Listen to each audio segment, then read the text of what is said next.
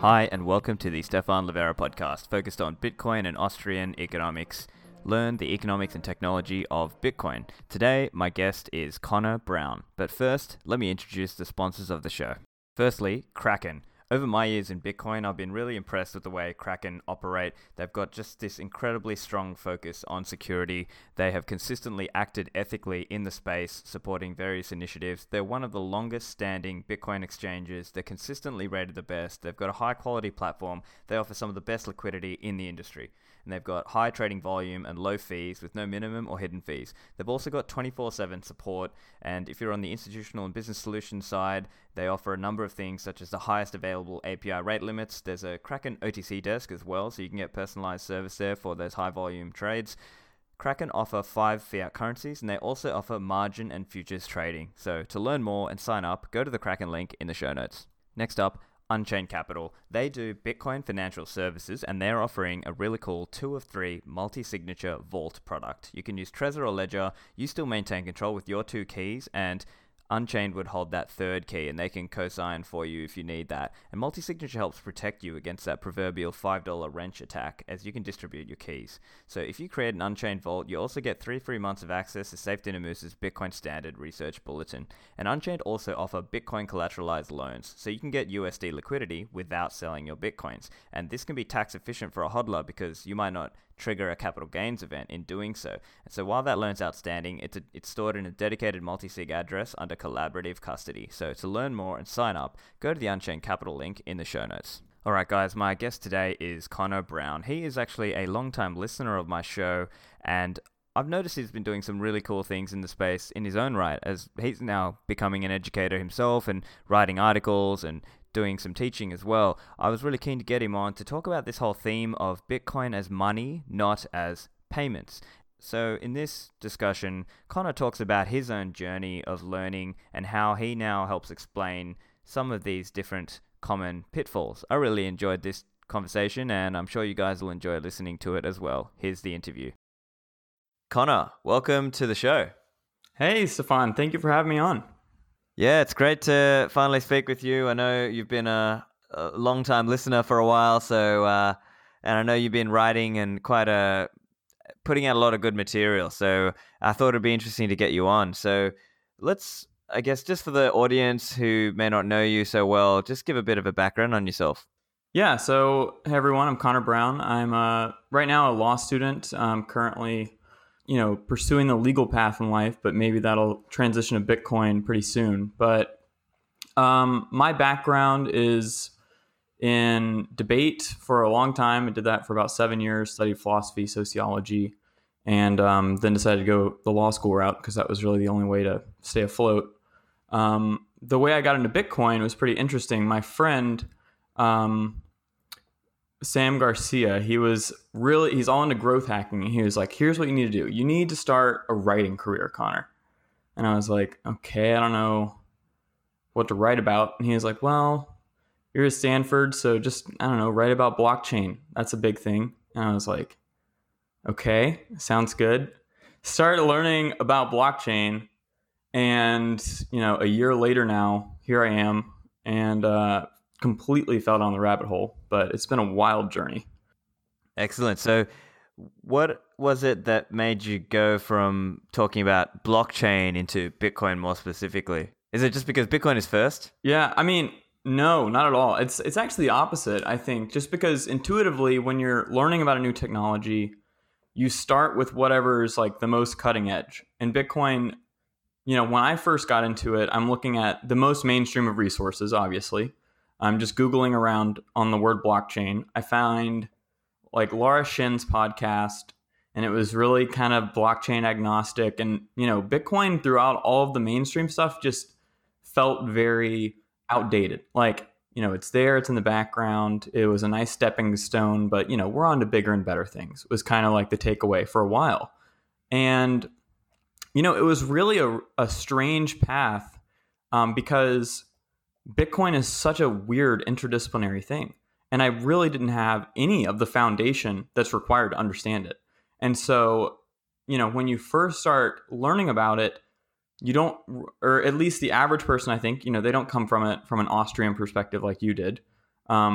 And so it requires a lot of, you know, um, reevaluating your own beliefs of the world before you can even make sense of this thing that we find. And I think for some people like me, that leads to them getting tricked for a while in the early days. And luckily, I had enough time to really invest and figure out, oh my God, there's a lot more here than I initially thought. And I think that was one of the big reasons why, and I've mentioned this on Twitter before, that I initially totally bought into the Bcash narrative. And it was like, for maybe a month, but it was very compelling based on, just initial skimming it and, looking at limited sources and not really understanding the many multifaceted parts of Bitcoin. It really reminds me the way you were mentioning how people talk about blockchain agnostic and so on, and they haven't a good resource that they should have read is Gwern, Bitcoin, worse is better. Have you read that one? I have not read that one. I've never even heard of that one. I'll have to show you afterwards. But essentially, it's like this article. It's a couple of years old now, but it talks about how in certain ways it looks like it's worse, but actually these are the trade-offs that, in some sense, Bitcoin has made. So Nick Carter has written a recent article about this idea of the trade-offs Bitcoin made and that Bitcoin bites the bullet. But I'm also interested to know, at that time that you were in the Bcash world, were you already a libertarian before that? Or how did you kind of stumble across that worldview? Well, I think this is actually a great question because I wasn't at all. In fact, if anything, I was probably leaning more left. And, there were times in college where I would consider myself a socialist. And I think this is something that actually gets to the heart of why Bitcoin can be so difficult to understand. Because, it is a change in money. And money is something that is deeply ideological. It's something that you never consider as being something that is important to how society functions. And, it's similar to a language in the sense that, what language you speak and communicate with has certain philosophical presumptions kind of baked in, right? And your money has that same thing. And if you speak one language your entire life, you can't even really imagine what's outside of that. And I think that because we've always had one form of money before we encounter cryptocurrencies, then, when we find this new medium of exchange, store of value thing, we think of it as a new payment system and really think of it as, oh, this is like just like Venmo is a new form of payment, Bitcoin's a new form of payment. And that was really what the Bcash narrative is all about, is payments. And, there's really not much there in the sense of like it's minor improvements on payments at first, glance, but the real change is money.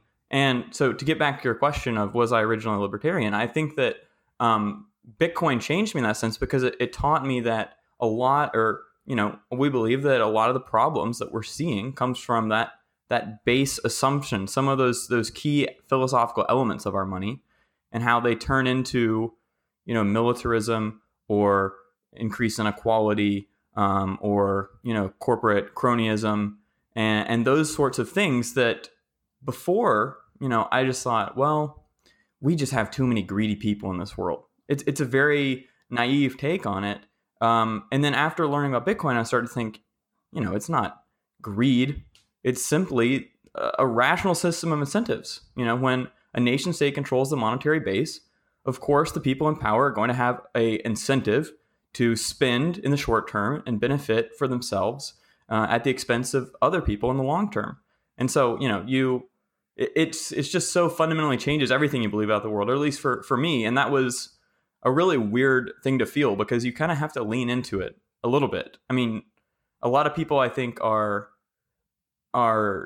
they have a hard time giving up with, their beliefs on the world that they've kind of built up over the years. That reminds me very much of this idea of like having a conspiracy without conspirators, right? That you've got central banks and politicians and regulators and so on, and each of them is not out to kind of get everyone else. It's just each person is looking out for themselves. And naturally, what happens is the politicians will sort of tend to give money and give resources and give power to people who empower them. And if you're a politician, it's easy for you to spend now and push the cost onto future generations. Yeah, no, I think that's entirely the point. And that's why we have to have a monetary base that's ruled by math instead of short-termism from politicians. And that was really just a mind-blowing a realization that seems so painfully obvious, that it's not that these people lack some sort of critical moral character that all of us would easily refrain from doing such things if we were in office. It's simply that, if you have the ability to create $1 billion out of thin air, then people are going to spend up to $999 million trying to get that from you. And it's purely in both of your incentives to do that.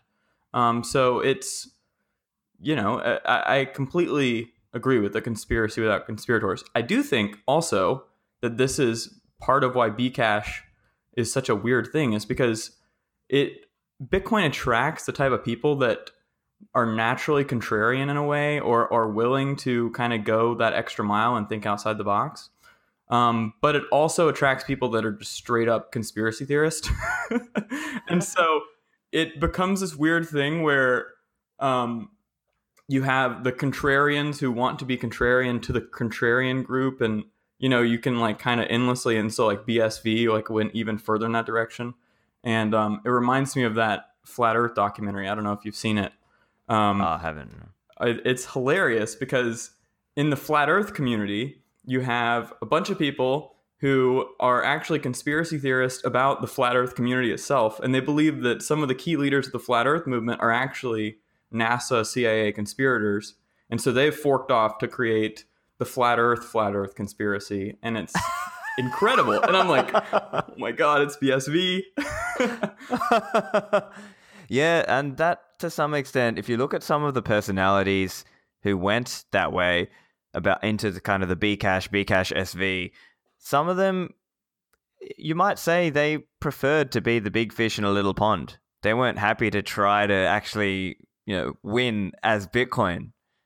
I totally agree. And I think that, once for me, it was, I heard this thing is like, you don't get, it's much more compelling when you hear a bad argument from the side you're on than it is when you hear a good argument from the side you're against. Like, hearing someone defend their position badly is an extremely strong way to turn you off that view. And the more I learned the more time I spent in the Bcash community, I was just very unsatisfied with the arguments they were making. They're just like that. And I think this comes down to the payments versus money type thing, but also in the sense that, when they're talking about things like block propagation or things like that, like they can't defend the node perspective or the fact that blocks are going to have difficulty, or mining is going to be more profitable if you're centralized. All of those things, their arguments were just kind of, empty hand waving type stuff. Roger Ver, saying whatever hand wavy stuff he does. And after that, it was like on one side you have extremely credible, nuanced, arguments in favor of smaller blocks, and then you have Roger Ver, who's a politician at heart, and so that I think that was another big thing that was sort of painfully obvious after a little bit of time.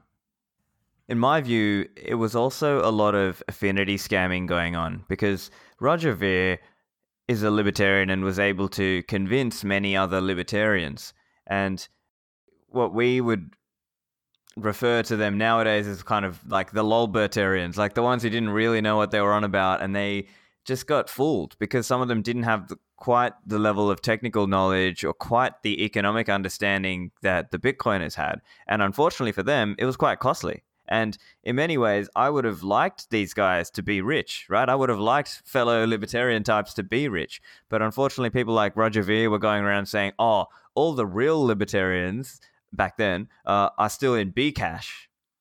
Yeah, no, it's really funny looking back on the time I was thinking about it, and things like the block size limit, that's central planning, and we should have much larger blocks so the market can decide the fee and things like that.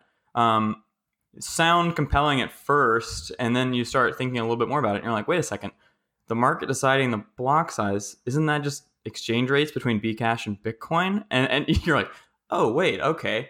So the market is deciding these things. It's not centrally planned. And, I mean, it all doesn't really hold up under scrutiny, but this goes back to how much time it takes. I mean, I'm in law school when I'm learning about this stuff. I basically spent all my time learning about Bitcoin over the past year and kind of put classes on a back burner. And I was very time rich, which is something we hear a lot. It's like I had the luxury of really digging through this stuff and understanding it.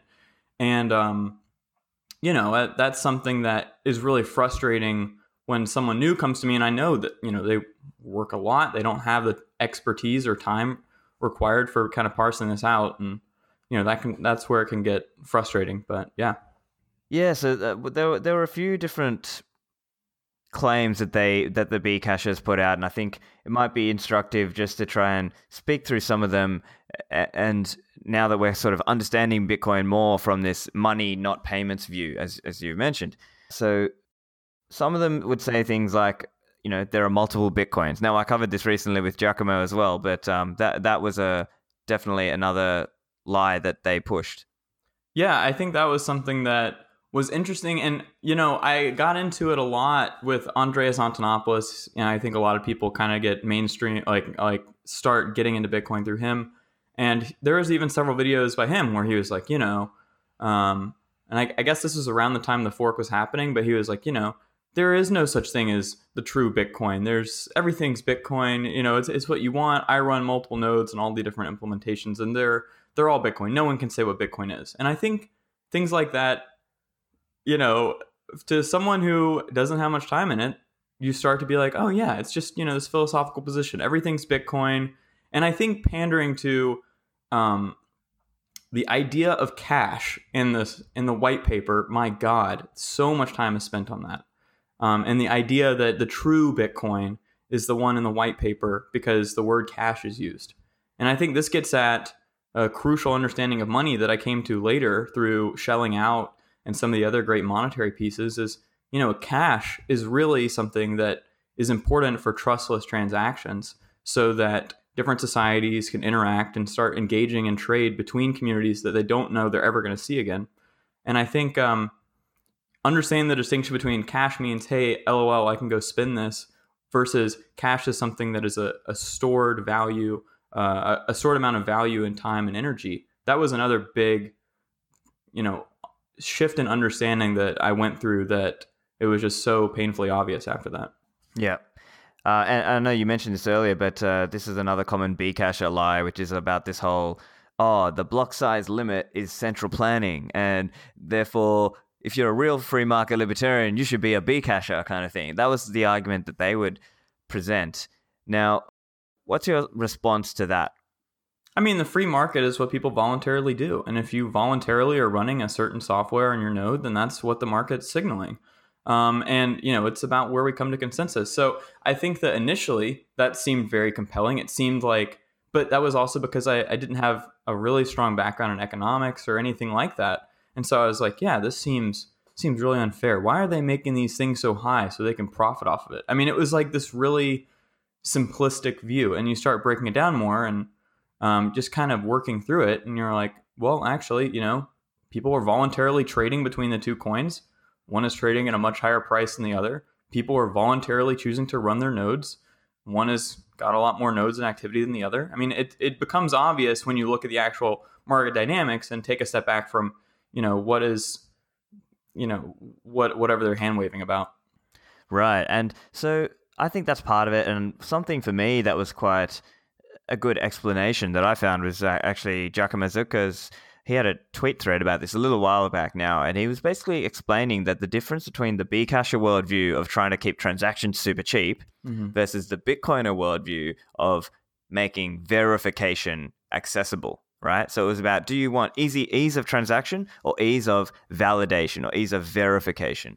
And ultimately, I think that is the most convincing argument, which is that ultimately we have to remember what Bitcoin is about. It is about challenging the government's control on money. And if you don't have something that can be easily verified, well, then you've already given up the game. If you've given up that decentralization of validation, you've given up. You've lost. So what is the point, right? So that was that's an angle that I typically take as well on that point, because I think it's a very misunderstood point around kind of Bitcoin and Bcash.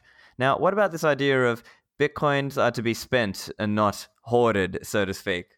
Yeah, I mean, this is something that I think, again, is really compelling from someone who's never really thought about money before. I mean, it's the same way that people were convinced to give up their gold, or at least that was the government justification for giving up their gold.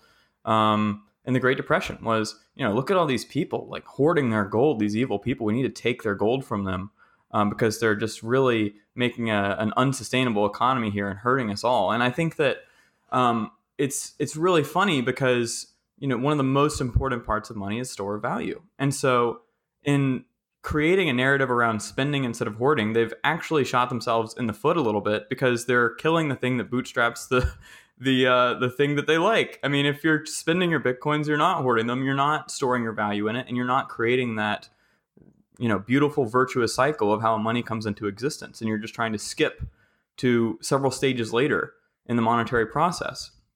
And so I think once you understand, well, wait a second, this is something that has to first be a store of value, then we can use it as a medium of exchange later, because, right now we see tremendous upside potential in it. Then it makes a lot more sense. Why would you spend it when you have fiat?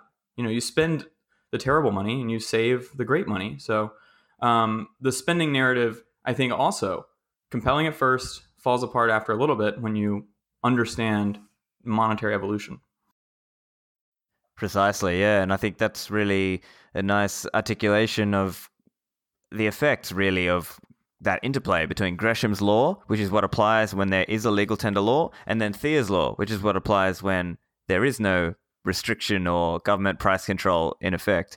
And it also ties in with this whole Bcasher kind of, not just Bcasher, but also this idea of, merchant adoption is what matters, right? Yeah, merchant adoption is another thing that, comes up a lot, not just in Bcash. I think that was a big place, but also just anyone that you're talking to Bitcoin. You're like, yeah, I'm interested in Bitcoin. They're like, yeah, but can I spend it? Where can I go buy a coffee with it? And, that's, you're like, well, that's not really what makes something a money. You can't really go and use your gold that has an $8 trillion market cap at the coffee shop down the street. And, it kind of has to go through these stages. And, that was another thing that was one of the, it was just so cringy to watch these videos of Bcashers going around and trying to, it felt like they were almost trying to con people into accepting Bitcoin Cash because they were like, oh, it's merchant adoption. I know I just rode in your taxi for the past 30 minutes, but I'm not going to pay you. I'm just going to teach you how to open up a Bitcoin Cash wallet and send you this. And, one day you'll figure it out. And I just increased merchant adoption. So there you go. Bitcoin cores, you're just like, oh my God, so cringy. Yeah. And ultimately, it's like, here's the thing. If you really like something, you should not want to give it up, right? If you really love Bitcoin, you want to hold on to it. People should theoretically be trying to spend with fiat and say, oh, you want money? I'll spend my fiat for you and I'll hold my Bitcoin. Oh, but you're trying to pay me? Okay, well, I would like you to pay me with Bitcoin because I think that's the better money, right? If you really loved it, that's what you would do. They're so desperate to just give away their cash. I mean, it's really funny, thinking back on it. But to an outside perspective, you're just like, oh, yeah, that makes sense. Because I spend my money and that seems important to spend money because that's what I do with it. You don't. And the fact that it's so compelling speaks to the problem of our money today, is that people don't think about saving. It really speaks to the philosophical state of money in society. Is when we have been using an inflationary currency that incentivizes spending and consumption instead of saving and investment, then naturally this is going to be compelling for people that have, been inundated with this for years, cheap credit and consumer spending. And so they're playing to that broken narrative, and that's what's so world changing about Bitcoin, is that it's this new language that has these new philosophical concepts embedded of it that completely shift that dangerous paradigm. Precisely, and I think that is also one of the difficulties that Bitcoiners have with communicating the value of this to a normie, because a normie perspective is, oh, this Bitcoin, what can I do with it, right? They're thinking use cases, right? It's a different mindset. Exactly. And I think that, it's not even, It's really bizarre because people don't think about their money in terms of its monetary properties, but they really think of it in terms of its ability to move in a payment system. And I think that this leads to a lot of people thinking money is subjective, arbitrary. We have the yen, we have the dollar, we have the peso, but really they're just all sort of separate beliefs, and they never consider, or at least I never considered monetary properties before learning about Bitcoin. I never thought about scarcity, durability, verifiability, portability, fungibility, all of that, those really important characteristics that make someone use a certain medium of exchange or store of value. You never consider that. You think, this is just a belief. People pass this around, and we all kind of believe in it. And the fact that I can pass it around anywhere, the fact that merchants adopt this thing shows that the belief is strong, and therefore it's a good money. And the opposite's true. It's a question of what are its monetary properties and how do they stack up against competitors. And so the other big one that came out of the Bcasher world and some of the payments type people would think of it this way is, oh my God, high transaction fees. No one is going to use your Bitcoin, or maybe it won't be secured in the long run because the high transaction fees. What do you say back to that? I mean, that was something that I was definitely sold on for a little bit. It was just like, why? It's needlessly expensive over here. And that was something that took a while to come around to. But, once you start understanding it as a store of value, and you start understanding the reason that the transaction fees are high is because there's demand there, and the demand is there because it has these incredible store value properties, then those transaction fees look hilarious in a way. I mean, they just look so minuscule in relation to what people are willing to pay for final trustless settlements in today's world. I mean, to move gold costs hundreds of thousands or millions of dollars. And so getting confirmations on the Bitcoin chain for just, if you're willing to lower your time preference enough to allow for a couple days, you can get it with just a few cents. And, even if transaction fees go up to $100, it's still just massively better than other things that people store value in. You look at real estate, gold, like I said, or these other things, they have massive expenses. So when you move from payments to money, the transaction fees look much cheaper. And I think that Lightning really taking off was also, and kind of, me using Lightning and understanding Lightning as, this is a layered solution to money in the same way that our system is today, where we have, settlement between banks, and then we have, consumer payments on top of that.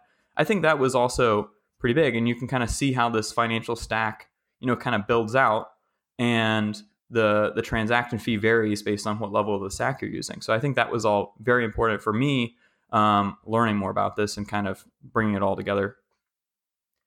Excellent. So we've covered some of the common Bcasher or just normie ways of thinking.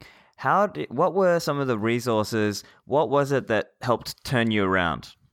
I think the first thing that really was compelling to me was Murad's segment on the Off the Chain podcast. And it was funny because I saw it because I think like the Apple Store or I don't know, some platform took it off the platform when it first went up for some reason. And I don't know if that was a fluke, but I was like, oh, what is this secret knowledge? People are like deplatforming. And so I listened to it, and Murad just gives this incredible argument for Bitcoin as a store of value and money as an evolutionary concept. And for the first time, my thoughts about money as, oh, it's just a payment, to, oh, this is a thing that has multiple different elements. You have store of value that slowly evolves over time. That just blew my mind. And because for the first time, I heard a compelling argument that really seemed to get to how money worked in a very logical way outside of this is just a belief. And when I stacked that up against the other arguments I've been hearing, it just destroyed them. So then I started, okay, where can I find more about this money thing? And so that's why this podcast is sort of surreal for me, because I then found your podcast, and your first couple episodes just blew my mind. I like called my dad. I'm like, Dad, you have to listen to this. This is crazy. And like all during the month of October 2018, I listened to like every single one of your podcasts, all the Noted podcasts, and just about all of Tales from the Crypt. And just like, it was such a bizarre month of my life because so much information was being downloaded. So much of how I understood the world was changing in like a really, really short span of time. And that was just really crazy. I think another really big resource for me, this was around the same time, was Stop and Decrypt. And the work that he put out on Medium was just incredible. And I think, this is kind of separate, but I also had some thoughts on Ethereum. I was like, oh, Ethereum seems really interesting. We could build finance on top of it. And, his pieces on sharding and, just the importance of full nodes helped me understand how Bitcoin works, how it relates to other systems, why that, this idea of selling sharding is not super tenable. And he has a great piece on Bcash as well. All of that just completely convinced me in a really short span of time. And it was a really strange experience. I've just never experienced something in my life like that, where suddenly there's this whole new understanding of Austrian economics, which I'd never heard of. There was new understandings of the role of government. And it was also so exciting because I went from thinking, oh, I'm interested in blockchain and it's going to make payments more efficient, to thinking, oh my God, I'm part of a revolutionary struggle to separate the money and state in a way that has never been done before. And, there's like this weird like element where you find yourself in this like great historic moment that's super exciting. But anyways, yeah, I could go on and on. I found Twitter for the first time. That was mind blowing. Just having so many brilliant people talking. I'd used it a little bit before, but it was mostly for memes and stuff, or whatever. Nothing interesting, and so that was also really crazy. I actually just made a Twitter to go and personally thank Stop and Decrypt for his articles. I was like, I just made a Twitter. I don't really know how this works, but I just want to say thanks. And that's how I got started, just on Twitter, and here we are. There you go. Fantastic. It is, I can appreciate, for someone coming from the perspective you had, it would have been a massive, massive shift in the way you think. And then to just 180 flip is not an easy thing. So no, it's not. It's a little bit scary. Like, I think there was a few days where I was like, am I part of a cult? Like, am I really getting tricked here? And I don't know. It was a very strange time. But at the end of the day, my background is in debate, philosophy, law school. It's all about just stacking up arguments and seeing where it falls. I'm not someone who ever is, really wedded, or I try not to be. I think everyone has biases, but I try not to be wedded to a single ideology, and I'm willing to just, see where the arguments lay and pick up the pieces and figure out what's real. And, I kept like doubting how compelling these arguments are. I was like, this can't be this crazy. Like, this can't be as compelling as it is. But, when you stack them up, Bitcoin just blows your mind, and it's all there waiting to be found. Yeah.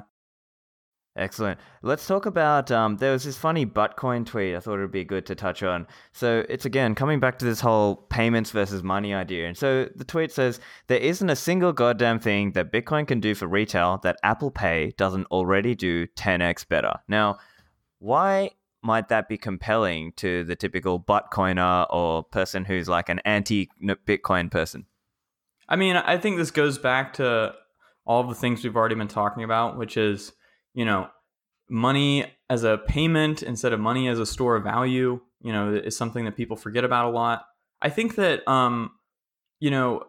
it goes back also to people don't realize the importance of money in a lot of the big, historical events we've seen in the past few years. Like, I think that thinking about like, the financial crisis in 2008 or something like that, we don't understand the average person doesn't understand the monetary implications for an event like that of, what allows cheap credit, what allows these sorts of, highly illiquid loans and things like that, and poor allocation of resources. And I think that all of that comes back to monetary problems. But I don't know, and maybe it's because every sort of money that we have in the world is so similar. Every single money is fiat based that they all seem so similar, and the differences just seem like different payment systems. I've tried to think a lot about this because it seems so obvious in retrospect, but at the time, money really seems like a form of payment and not much else, and that it's just a number. And I think another part of it is complexity theater with central banking and things like that. Like money, at least for me, the way it was created seems so damn confusing. Like in a way, it's like, trust the experts, don't worry. There's like all these geniuses at the Federal Reserve somehow that are pulling the strings properly. I think that's another thing that makes it really hard for people to question their money. But yeah, I think that little post on Buckcoin like sums up just how difficult it can be for people to understand money on an ideological level as being seeing it. Even, I mean, it's like it's difficult for people to even recognize money as an issue. I think a lot of theorists, and when I was in college, I really loved critical theory, and a lot of them super communist. And I think a lot of that comes from not understanding money's role in things. I never read any of them speaking about money at length, and the problems it can have. And I think a lot of people misconstrue problems with capitalism or free markets with problems with money. And so I think that's another thing that has really been difficult to kind of sift through is money is almost in plain sight, and it's so pervasive. It's also completely hidden. Like you can't see outside of it because you can't view it from a distance. And so it leads to people blaming other things for monetary problems. Right. And I think it's good to now transition a little to now your experiences in teaching Bitcoin to other people. So tell us a little bit about that. Yeah. So I've taught a decent amount in my life. I was a law school admissions test tutor, and I really love teaching. And so I taught some classes at Stanford. We had a class at the law school called cryptocurrencies. And, it was really funny because my professor was actually an Austrian economist type. He really enjoyed contract law because he thought it embodied, subjective valuations between parties coming to a mutual understanding. And so we started class on the first day, and he's like, all right, I'm going to teach you guys about cryptocurrencies. And he's like, so you have Bitcoin and you have Lightspeed. And those are like the two main coins. And I was like, Litecoin? Do you mean? I was like, oh no, this is going to be a bad class. And so it was really funny. We ended up, but after I kind of talked through it with him, essentially I became like a TA for the class and ended up like teaching the class. But it was awesome class. We went through Bitcoin. We used the Bitcoin Standard as our reading material. And the other thing I've done is I've been teaching like high school students in the area. They come to Stanford for these little like pop-up classes. And the one that I teach is Bitcoin, how Bitcoin will change the world. And, it's so difficult because it's so interdisciplinary, but essentially, looking at the different stages of monetary evolution, how Bitcoin is a superior store of value, medium of exchange, unit of account relative to traditional systems. And I think the other thing is, teaching about the macro landscape, and kind of we're in this really strange historical moment where we don't really know what's going to happen with our global monetary system. We know it's going to be terrible. We don't know when it's going to happen. But central banks are really just clinging on to their last shreds of credibility, and people don't think about that. And so I think just when you lay it all out there, it becomes really painfully obvious. But I think that that's one of the big thing about teaching is Bitcoin really doesn't make sense unless you view it in this macro landscape of, all right, what is the current state of money around the world? How are the different central banks operating? And what did 2008 teach us? And I think that when you kind of line all that up, it's like that scene in The End of the Wolf of Wall Street where he's like, all right, sell me this pin.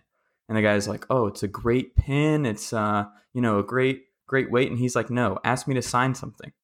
And I think when teaching Bitcoin, that's a big part of it is you have to kind of recognize the dire times that we're in monetarily. And then the need for Bitcoin is just painfully obvious. But, you have to kind of formulate that and explain that. And it's extremely difficult, but crazy rewarding too. So it's fascinating because it's also very difficult to explain to someone in a Western country why their money system is not adequate. Because from their perspective, the US dollar or the Australian dollar, they're both fine. Why do I need to change? Yeah, I think it's a really difficult thing. And I think that's why a lot of people, at Stanford, a lot of people are into Ethereum big time. And they don't understand the value prop of Bitcoin because, well, it's actually good if a government can manage the monetary supply. They need it so that, in a time of crisis, they can kind of respond to these things.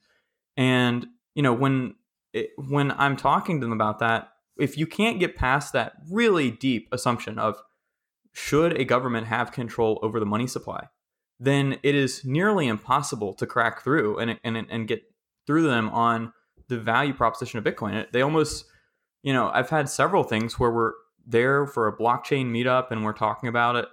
And they're like, yeah, but we need to make sure the government has control over the money. I'm like, why are you here? A lot of them love things like MakerDAO or things like that, which is the same idea. It's like, let's just take a bunch of tech bros and make them a central bank. And let's hope that with even less experience, they can somehow do some sort of bizarre interest rate scheme and manage the money supply. I mean, it's really a nightmare. But they believe that manipulation into the market is better than the subjective preferences of each of the individuals acting in the market based on their own desires.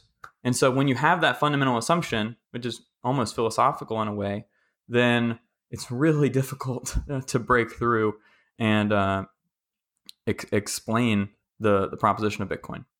Great. And the other common one is people thinking of Bitcoin like it's just gambling.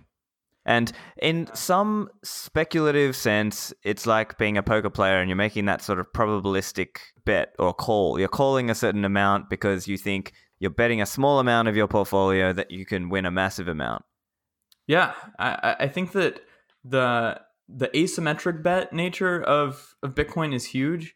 And it's a difficult thing because even the asymmetric bet, in my mind, doesn't quite articulate Bitcoin because there's no, like, either you hold it or you don't, but in either ways, you're taking a gamble. Like, if I'm sitting here and I'm laying out, all right, here is some really strong arguments on monetary history. Here is the current macro landscape. Here's all the beneficial aspects of Bitcoin. Here is the the monetary properties of Bitcoin that are unprecedented and would be almost impossible to breach. So on top of all that, to say, no, I'm not going to hold any, that's a huge gamble. That's a really huge gamble to look at all of the logical arguments and say no. And because you're betting that it won't. I mean, really only hold in fiat what you can afford to lose, right? Because if you look at it from a logical perspective, the risk is in the traditional monetary systems. And so I don't know. I take it's such a strange thing. And I think unfortunately for a lot of people, I was just talking to a guy from blockchain.info. He'd been in Bitcoin since like 2014, still works at blockchain.info. And he was like, you buy a lot of Bitcoin? Like, you don't just put your money in the S&P 500? And I was like, you put your money in the S&P 500 and you've known about Bitcoin for 5 years? Like, he's like, yeah, I mean, you just trust historical returns, right? And I was like, what are you talking about? Like, that's where all the risk is. And he was like, well, what do you mean Bitcoin's where all the risk is?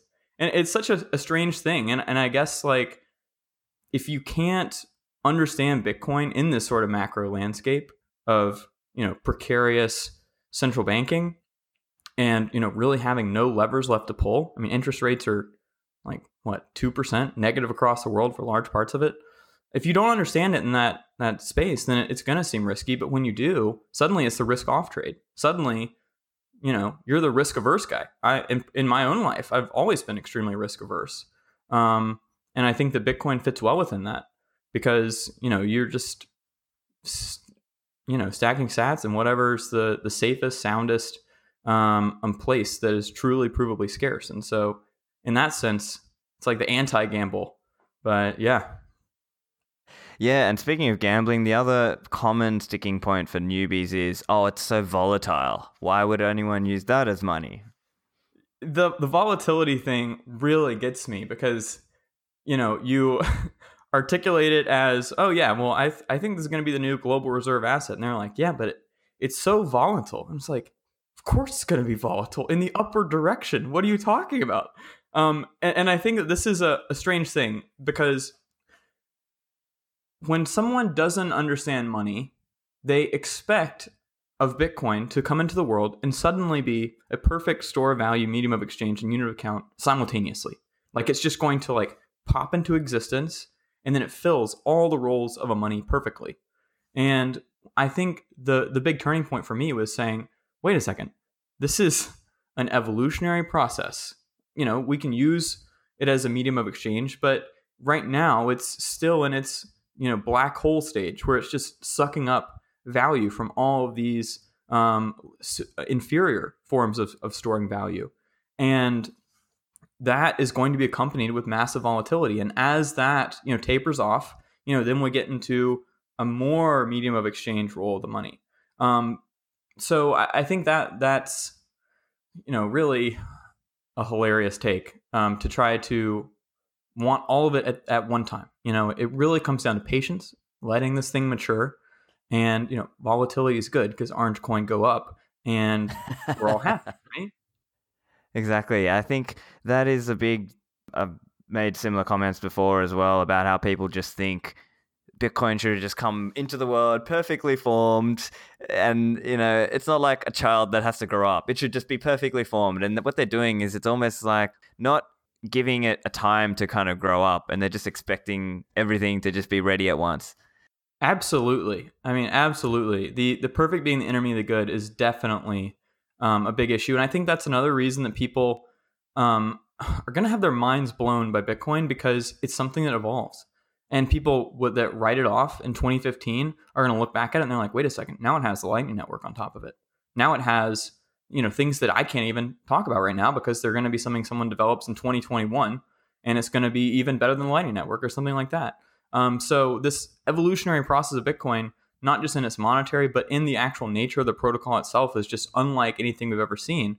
And I think expecting everything at one time is just going to blow people away because it's going to evolve beyond what I think even you or I can imagine right now. Oh, also, I know you had some skirmishes with a Ripple coin shill at university. Tell us a little bit about that. That was a fantastic day. Yeah. I was taking a class at the business school, and it was just basically a finance class where different people from different, portfolio managers or hedge funds would come in and talk about what they're working on. And one day we had a professor from the business school who also happens to be on the board at Ripple come in and talk about blockchain technology.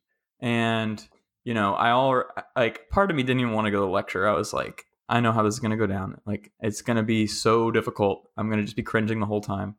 But I go in and, for the first 30 minutes, it's talking about the beauty of the Ripple protocol, whatever that means. And, she's talking about how banks are using it and all of these different, just doing the classic Ripple marketing pitch. And then she starts comparing it to Bitcoin. She's like, now Bitcoin, on the other hand, look at this thing wasting all this energy, stealing electricity from rivers.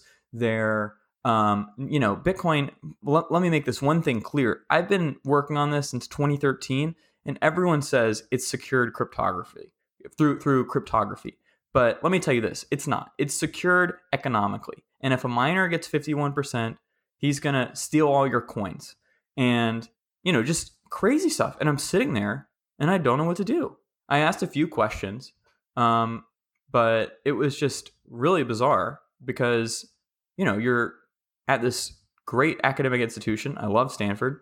You expect your professors to be, have good integrity and, be upright and really try to pursue knowledge and important ideas. And I was like, oh my God, this is a professor shilling a coin in class. So I got really upset and I wrote a long letter and sent it to different, so she was a visiting professor in the class. So I sent it to the professors. And, they said, well, we'll get back to you on this. I'm really, really tangled up right now with stuff, but we'll definitely look into this and get back to you. Never heard anything about it. And it was so frustrating. And so I was like talking to other Bitcoiners and they're like, wait a second, this happened? And I was like, yeah. And they're like, why don't you just post this on Twitter? And that was when I learned about the capabilities of Twitter and things going viral, because I posted the letter and it just immediately blew up. And it was a little bit terrifying, honestly, because I really wasn't expecting it to go viral, but it got millions of impressions and I'm just sitting here like, oh boy, the Ripple Army's after me. And nothing ever really came of it. There was a story in the Stanford newspaper about it. She made some comments on Twitter in response to me where she said, this is a caricature of my lecture. And, my letter basically just said, all right, here's the claim that you made in class. Here's, 4 different points that say why this is wrong. Here's a nice piece of research, or here's an article to kind of explain what you should have said here. And it was really never addressed. And I specifically asked on Twitter, I was like, can you please say which parts of the lecture you think I mischaracterized? Never answered. There was never any substantive remark. And it just kind of got passed off as, well, this is an introductory lecture, so we want to keep it really simple. And it was like, that's not quite what you're doing, but because no one really understands this stuff yet, you can kind of get away with that. And that was really frustrating to me, is that it was perceived as, this is difference of opinion, when really it was things that, and you can read the article. It's still on my Twitter feed, but yeah, it was not things that was just like subjective opinion. It was like, all right, here's how the protocol works. And that was a really frustrating moment. But seeing the Bitcoin community's reaction to that, and just I don't know, it was just a really beautiful moment, because you see the community stand up for you and support you. And I've went to a lot of meetups and people have been like, wait, are you the Ripple student guy on Bitcoin Twitter? And I was like, yeah, that's me. And so that's been really, it's so cool. It's such a beautiful community, and it's really just been inspiring to just keep working and keep learning. So yeah. Yeah, I remember the day you shared that, because I remember retweeting you that day and retweeting it up, and I saw like Jeremy Welch retweeted it, and a bunch of people just like hit retweet, and it just like blew up. And then I think some of the Bitcoin news sites tried to get your perspective and like post it on their side as well. So that was really cool, and it was a good article, I remember. So look, I guess what's coming up for you next? Like, are you doing some more education? I know you've written an article recently, great article. Bitcoin has no intrinsic value. What have you got coming up?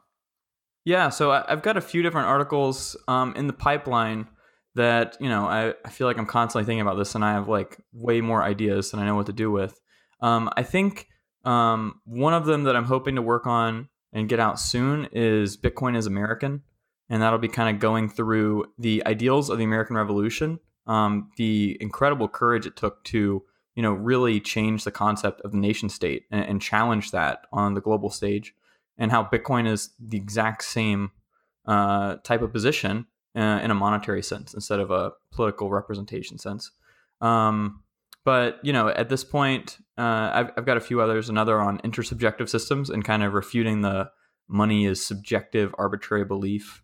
And right now I'm still on the legal track in my life, and I'm just trying to sort of figure out where I fit into the Bitcoin landscape because I sit at work right now, and all I can do is think about Bitcoin, and I'm just like, I need to transition as soon as possible.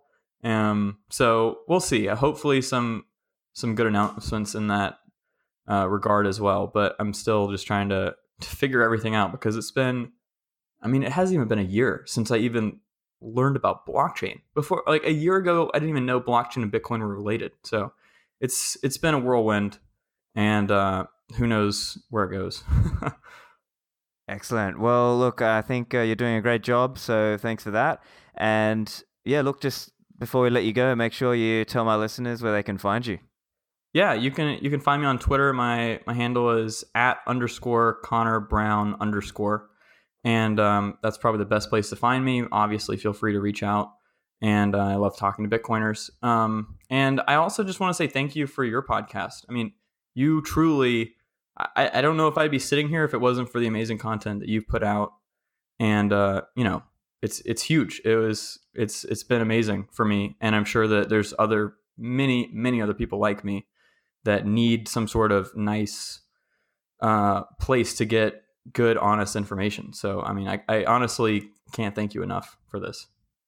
Oh, you're welcome. Thank you very much, Connor. Thanks for joining me. Yeah, thank you so much. Hope you guys enjoyed that.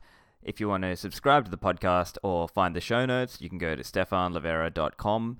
Make sure you share the episode with a friend, or if you want to share the podcast, maybe tell them to start with episode 71 or episode 67 with Plan B. Review and rate the show. And also, if you got any feedback, you can DM me on Twitter @StefanLivera or email me at the email is stefanlivera@pm.me. Also, if you're looking to sponsor the show, you can email me there as well. Lastly, just a reminder about Ministry of Nodes, the Australian Bitcoin education startup. So keep an eye out on that one. Thanks, guys. That's it from me. See you next time.